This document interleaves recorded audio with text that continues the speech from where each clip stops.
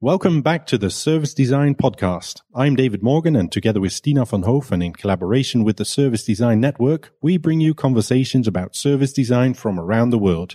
Today, I'm not recording this intro by myself. I'm sitting here with Stina. Hey, Stina, how's it going? Hello, I'm great. So today is going to be a bit of a different episode than usual. Night Moves, the agency we both work at, organizes Arena, an event in which we have several speakers around a single topic. And we took the opportunity to make the podcast part of the program by organizing a roundtable with the speakers after the talks. And today you can listen to our first live episode. Stina, what was the topic of this edition of Arena? Well, this edition was about robotics, and we had two very interesting companies who were speaking. Jan de Koster from Slightly Overdone, and David de Meijer and Michiel van den Driessen of Kraftwerks. And they are both busy with actually already building robots for a couple of years. So it was very inspiring to hear them talk about their experiences so far. Yeah, I thought it was really fun to have two very different types of robotics designers. I think Jan was really designing the emotional interaction with robots, whereas the guys from Kraftwerks were really solving functional problems in designing their robots.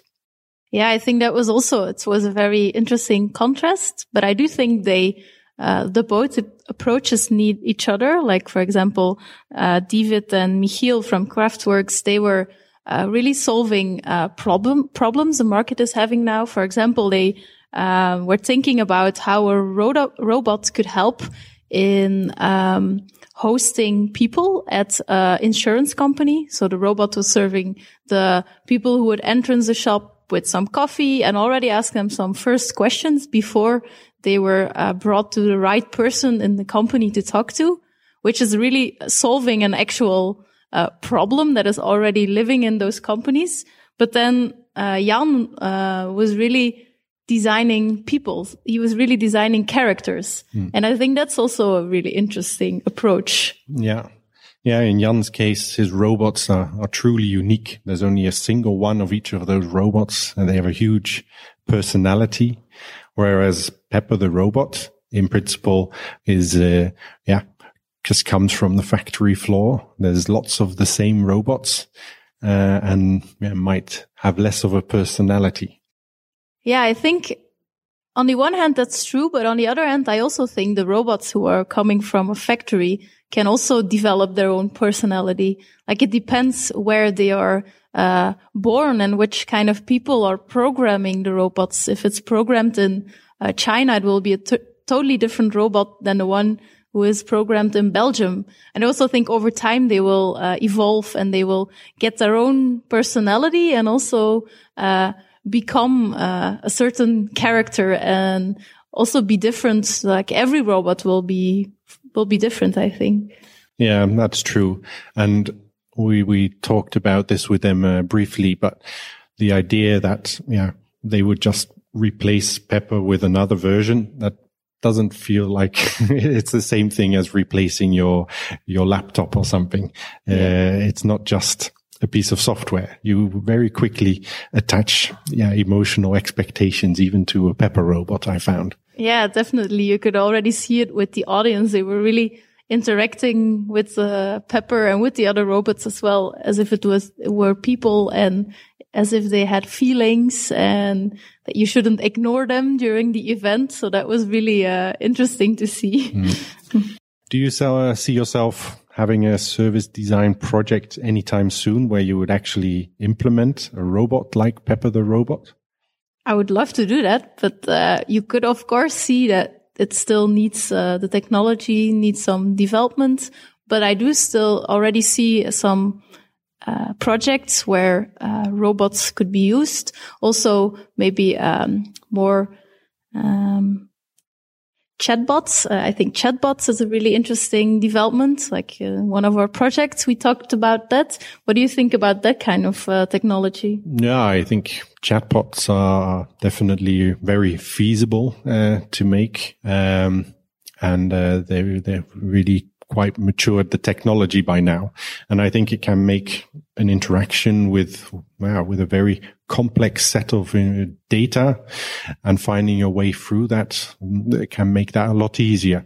Mm-hmm. Yeah, I remember one project for a government we did where there was a lot of very complicated content, and people had to navigate through it, but it was impossible to find things. And we were also having a very hard time in structuring the content in a logical way.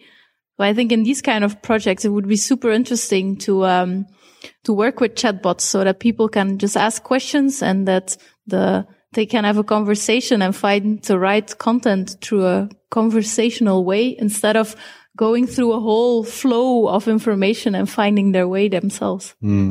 Definitely. I think one of the things when I interview people in governmental projects, then one thing everybody seems to want is for the government to become more proactive. And I think in an interaction with a chatbot, you already have a little bit more of a proactivity. Like a chatbot can actively ask you questions. It asks you, what do you need?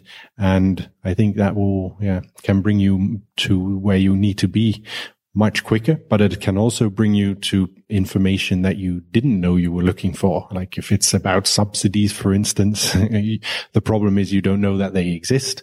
A chatbot can help you find things that are relevant for your unique situation. Mm-hmm. Yeah, I think that's a great opportunity. But do you also think, like, in that way, the robots are kind of taking over a job of what now people are doing? Do you see that as a risk? Well, they're certainly taking over jobs. I think that's one thing that's clear. If you look at factories, etc., there's already many jobs being taken over for a long time. I think also the types of jobs are changing that can be taken over by robots. But still, the way I like to think about it is that it's the very menial, the jobs that people do not want to do. Those are the ones that can be taken over by robots. And that leaves us with time for more meaningful work.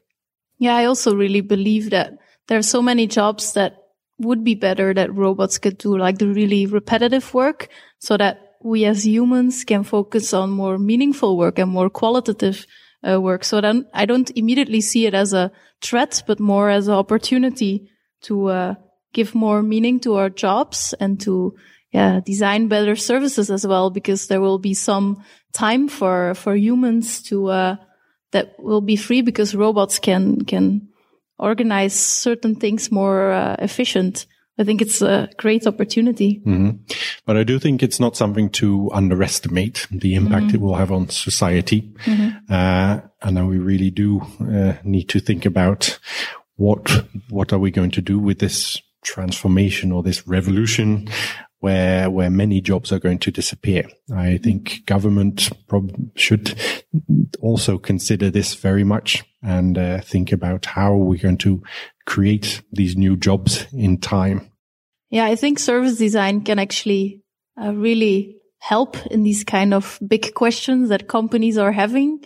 We already see it now if we are designing platform, an internal platform that will change the way people work, that they feel threatened for their jobs, but that we, from the beginning of the project, already see where the threats are and how we can manage those so that people don't feel like they're losing their work, and that we are repositioning people in the project. And I guess with robots, it's actually just the same process, that we can, together with companies, think about their company culture, about how they should organize the work internally. So I think we can really help as service designers in this big question. Yeah, I think we need to help as service designers as well, because I think it's very important that this whole problem is not approached from a technical standpoint, that it's not only technologists thinking about how can we use robotics to solve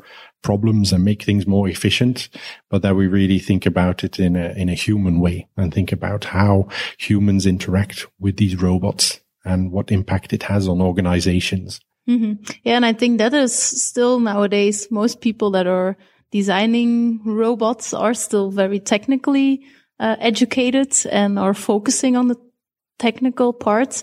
But that it's really time to also focus on the more human side and make those robots more human-centered, because that will be crucial in bringing them inside the world. The technology in itself will not be meaningful. Mm.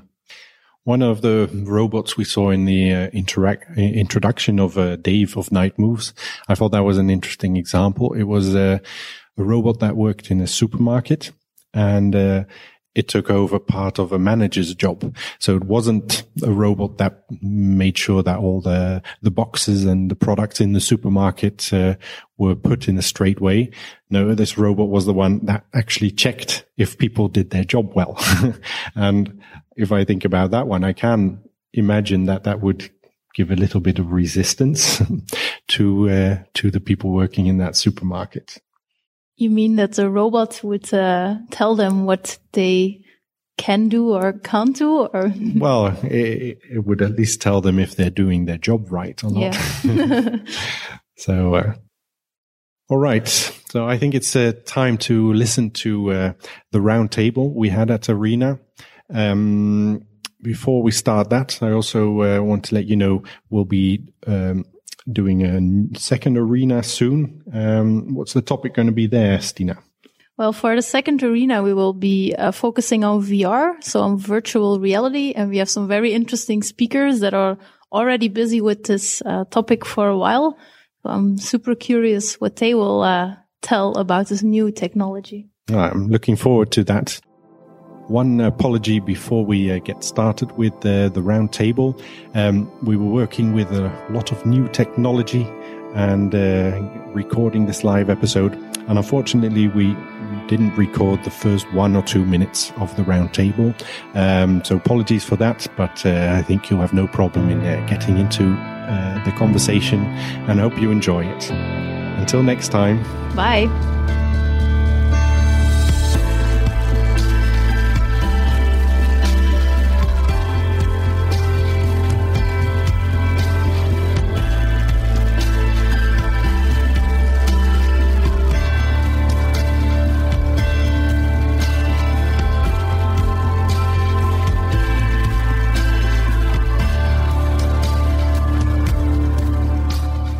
Human beings, that would be very inappropriate, I think. I'm not sure what your girlfriend would think about that when you replaced her. Could you just wear her clothes and act the same way, and it will all be fine, I'm sure.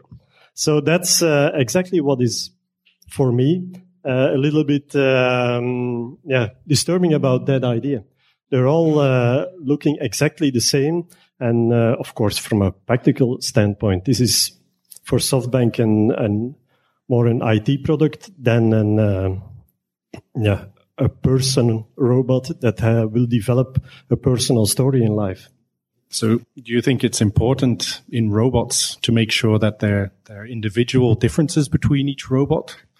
Well, this example I just gave is one of the important issues there. I think if we want to feel comfortable around robots in 20, 30 years, there needs to be some base level of appropriate behavior around each other.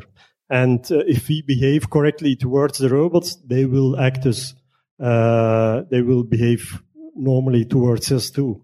That's why the Terminator story is a very interesting Hollywood scenario. But if we just keep acting like we're all cool to each other, then the robots will be okay, they won't kill us. So that is the principal answer. If we let Boston Dynamics do their way and let them keep building very scary weaponized robots, of course, one day there will be a robot at your front door that shoots you to bits. That's just common sense, I think. That also makes me think of the Boston Dynamics video where people are kicking the robot and showing how well he can stand up again. But you can't help but feel one day that a robot will see that video and think, ooh, I've got to get back to you for that. Jan, you are giving your robots all a character. I'm curious if this is something you're doing as well with Pepper Robot. Is it something that already you have been thinking about? Like, how can we design a character that is suiting him, for example, for a certain situation like the insurance company?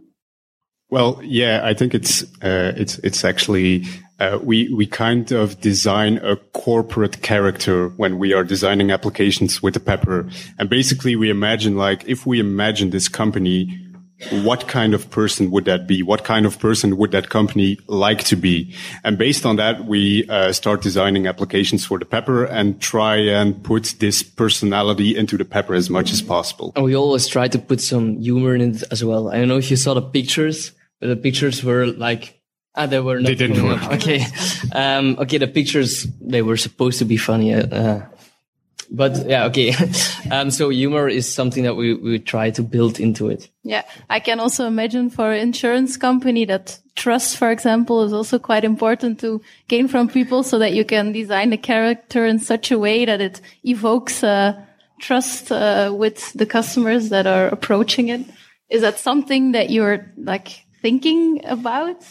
Yeah, but it was just trying to be a little bit entertaining and have a nice chat with the customer. And then I think he will trust him. Yeah. Yeah. He basically has the looks going for him. He looks very cute, and people instinctively go to him and build up a relationship even before they start talking to him. So this makes it quite easy for us to design, like scary, less than ethical applications for insurance companies, because he already has like a very cute look, and people will start going to him no matter what, no matter the context even. So we've been talking also about in the future we're going to be interacting more with robots. I think the current generation of children, they will be interacting with robots differently, of course. You showed a picture of one of your children with one of your robots. Do you see a difference in the way children interact with your robots than adults? Of course, the environments that I create where children are in contact with my robots is always focusing on the character. So, of course, my kids, they're living in the house with 10 or 12 now robots around them. So they more or less follow the story that I develop around them. So it's not just a machine. It's also not biological life, obviously, but it's something in between. It's like if you read a book and there is a character inside, you close the book and then the character is suspended in the story there. You open the book again and the character is living inside the book. These robots, they're actually having a life like we have. It's just not biological, but you can see, that they spend time with us. So you can see dents and scratches growing, and you can see that they're around people for a long time. So they perceive them not just as a fictional, imaginary character, but it's an actual, almost living creature around them. So my kids, they're, of course, exposed to them all the time, but also in workshops where we have really limited time with the kids, you can see this need for a connection with this character growing really fast. That's really encouraging for my side of the story, I think. The first thing a child seems to ask about Pepper is, can he do a dab? I don't know if you know a dab. Yeah, I saw it. But it's something like this. And it was very funny because we had built it when we were going to a primary school. And the first question was, can you do a dab? And he did it, and the childs were just amazed. Yeah, so I actually gave the workshop last week in a primary school, and it was quite endearing and funny to see how these children instantly connect with his robot.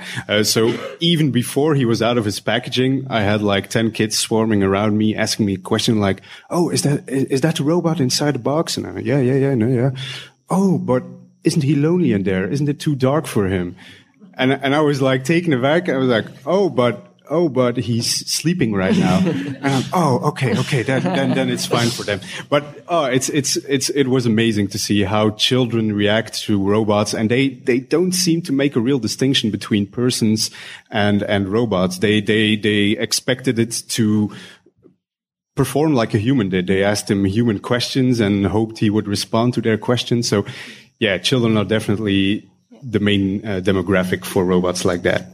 Why do you think adults are sometimes a little bit hesitant? What is the reason that they hold back from this character?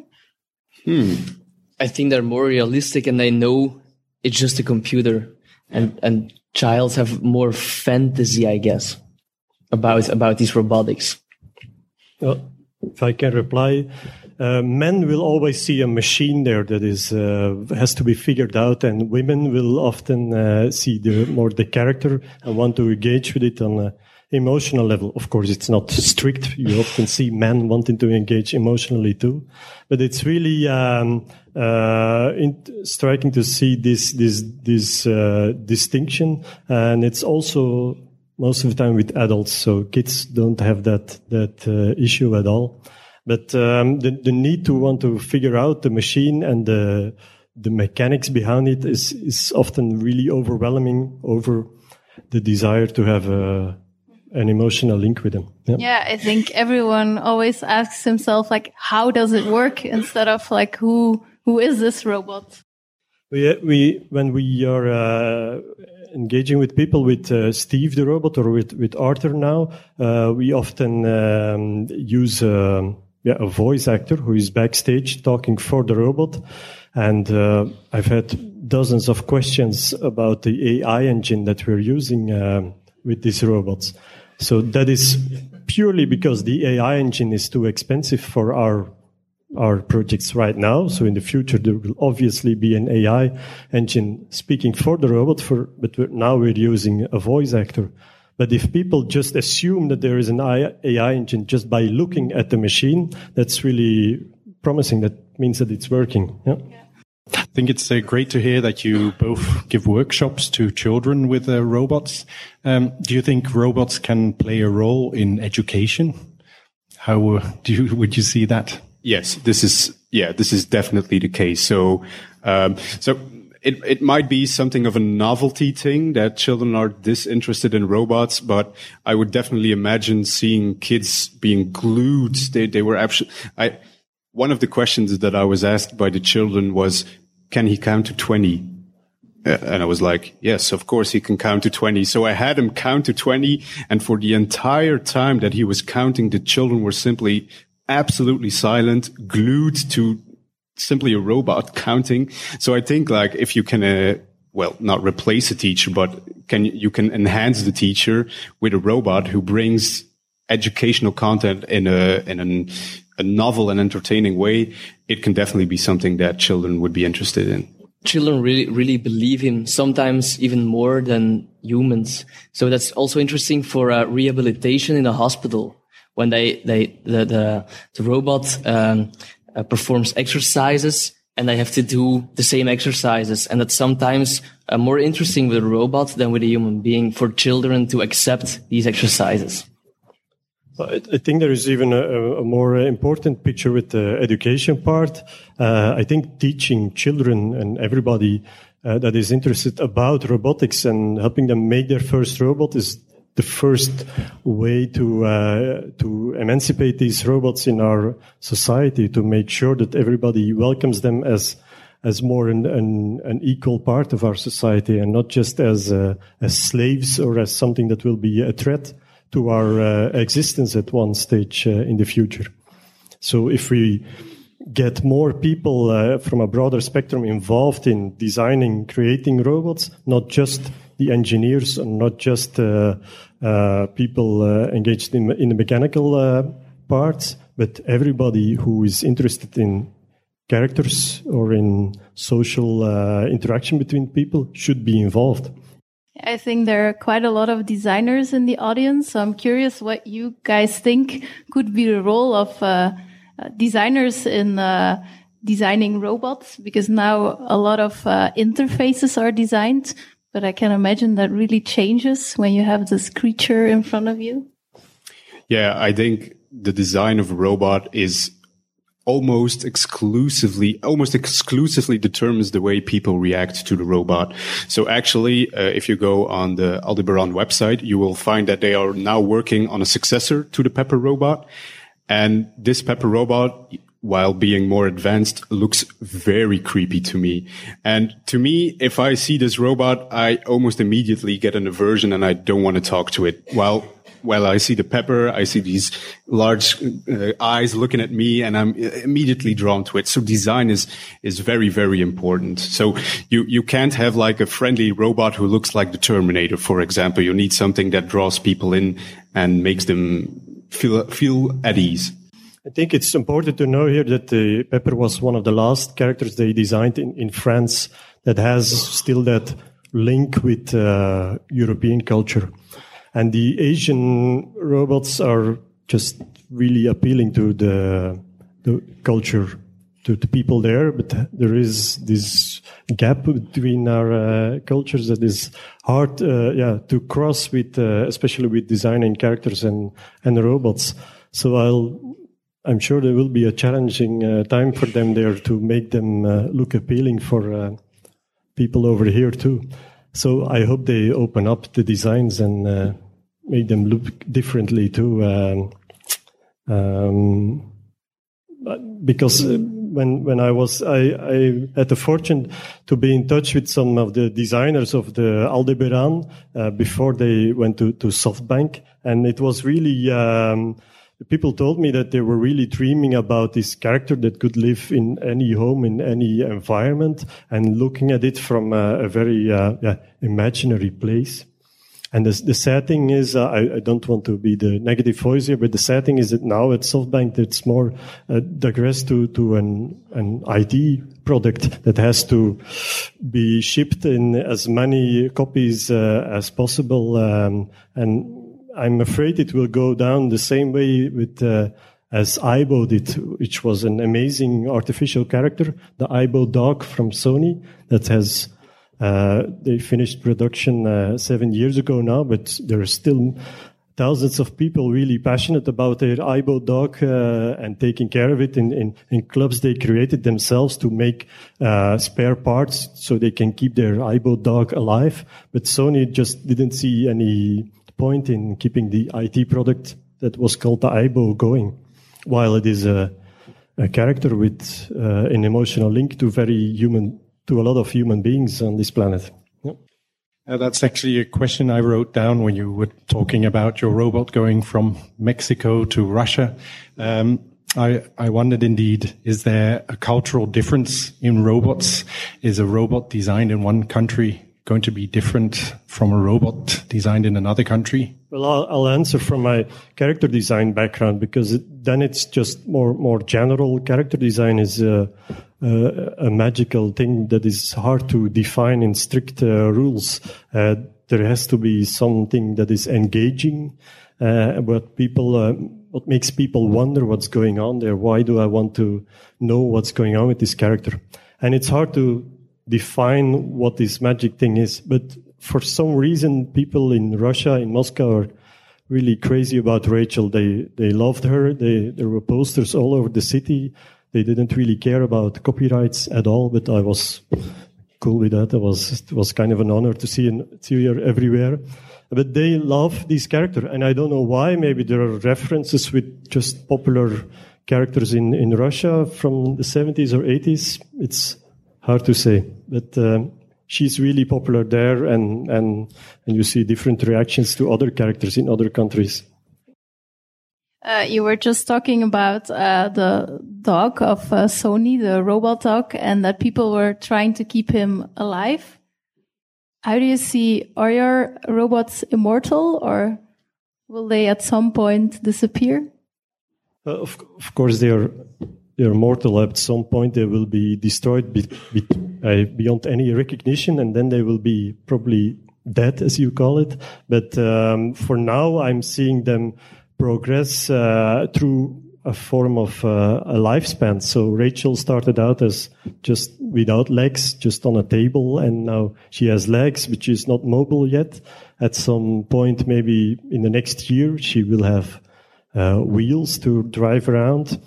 And maybe one day she will walk bipedal. Who knows? So they will evolve. That is one way to see their lifespan. The oldest one Yummy, he's not here because he really looks like a beaten up grandfather of a robot and he needs some restoration. So I don't take him out as much anymore. But you can see that he's been to many places and many kids touched him and played around with him. So, that is, I can't help but then make the link, the connection with a character like the Pepper or like the Now robot, where for me it's harder to see this connection and this way to progress. I would think if the Pepper, like you showed also, if the Pepper breaks down, tomorrow there is another one and you just upload the software so you have the same character again. But yeah,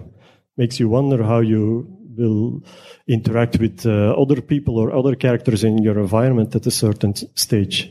Yeah. Well, I think it's quite interesting that you mention immortality for robots, because I actually think that robots could become immortal quite easily, but you just have to look beyond the physical side. So if you say that a robot's personality is encoded in its programming, and as you said, like once this robot breaks down, we can simply transfer the program to another robot. This could be considered a bit like robot heaven, where your body dies, but your soul, your programming lives on.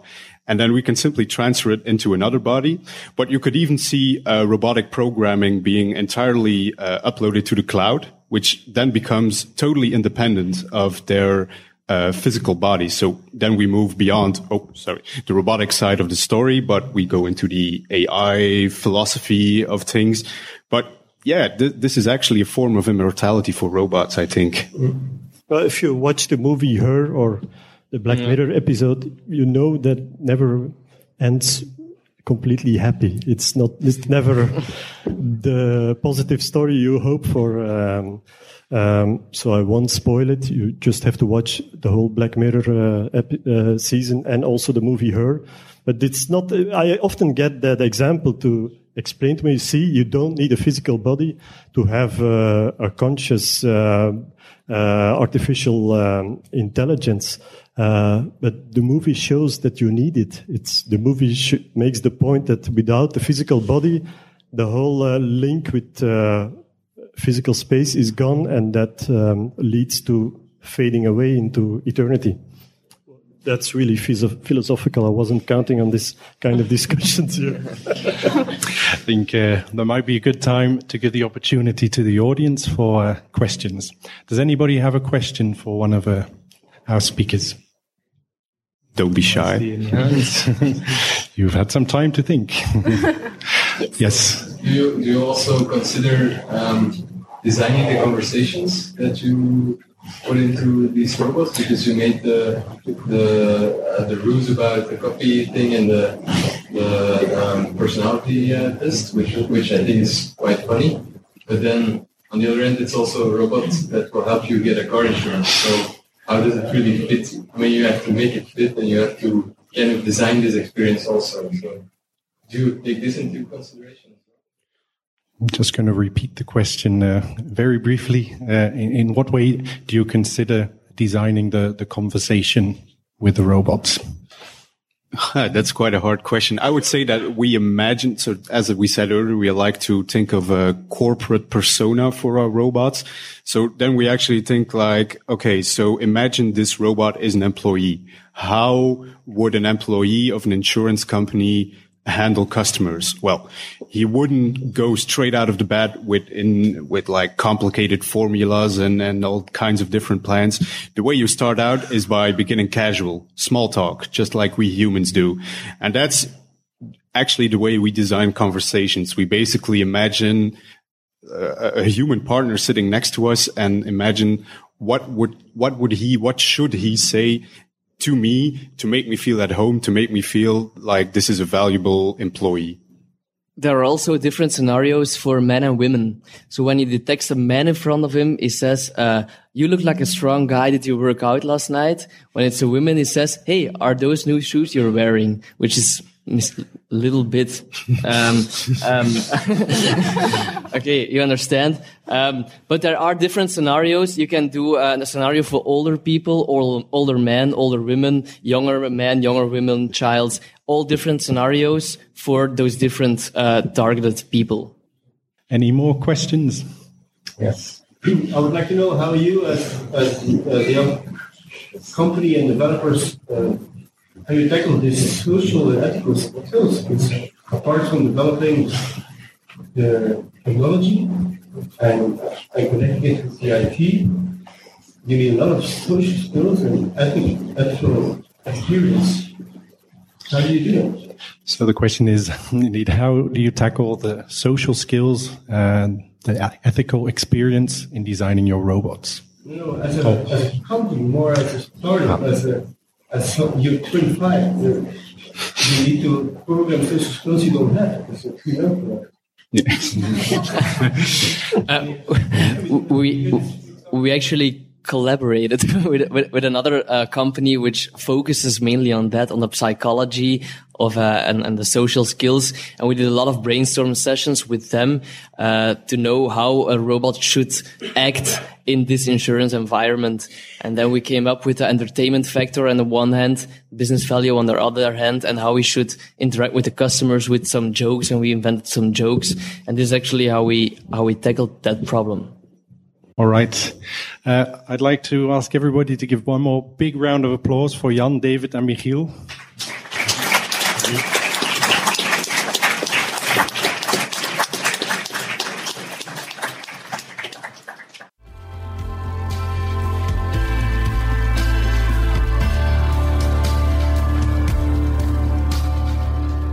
Hey, are you still there?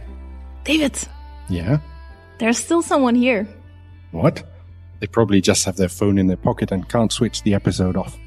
Or perhaps they just want more. You could go to servicedesignpodcast.com and find all the episodes so far. Or you can subscribe and rate the podcast. That would be tremendously helpful to us. And of course, you can join in on a conversation on Facebook and ask us questions and suggest guests. Thanks for being here. Until next time.